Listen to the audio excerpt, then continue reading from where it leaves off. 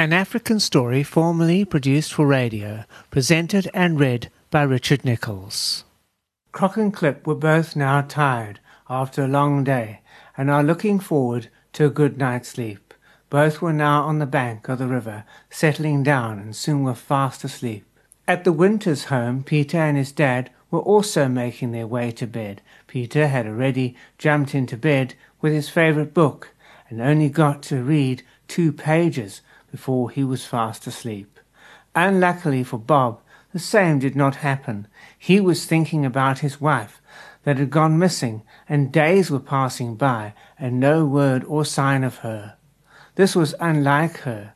She was always good at keeping in contact, no matter where she was.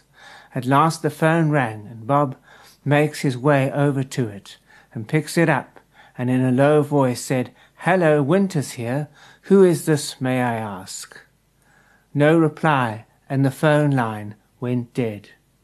Cloud and Sky were also having hard luck at getting a good sleep, as their new friend Boo was a handful. "Please take your madness elsewhere, for goodness sake," said Cloud and Sky in chorus. At the main office, Jim and Jan were getting ready for night shift under the new 3-month rotation, which means 3 months night duty, and this was their first of many to come before they go back to working day duty for 3 months. Both were under the impression that tonight would be pretty routine for them and no problems would arise. Just then the phone rang, and it was Bob on the line. He spoke to Jim and Jan on the speakerphone and got down to business straight away by telling them of the strange call he'd had where the person put the phone down on him immediately as he announced who he was. Jan replies, "I would call the police right away and give as much detail to them as possible."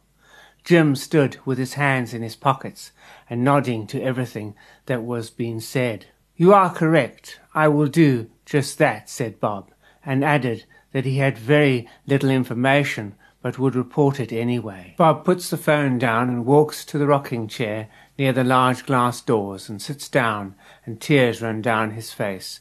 He was not one for doing the emotional thing, but this time it got the better of him, and could at this very moment hear Peter sobbing very loudly in his room. Spot and his mom Rosewater were taking advantage of the night time to take the family hunting for food.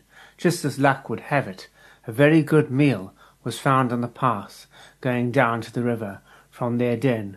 A wild cat had been killed by a car, but its carcass was still in good condition as far as a family of hyena were concerned. Reports made from other animals who saw the meal being eaten said how it seemed to go in seconds, and the identity of the cat was Ronnie.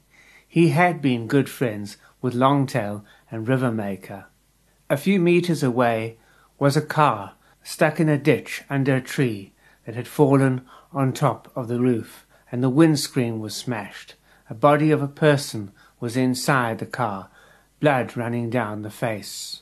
Back at the office, Jim and Jan were about to go home, as they had worked a good 24 hours due to a staff shortage at the park. Spot and family are back at the den, satisfied with the meal they had. You've been listening to an episode of African Story, read and written by Richard Nicholls. Join me again for another exciting installment of African Story coming soon.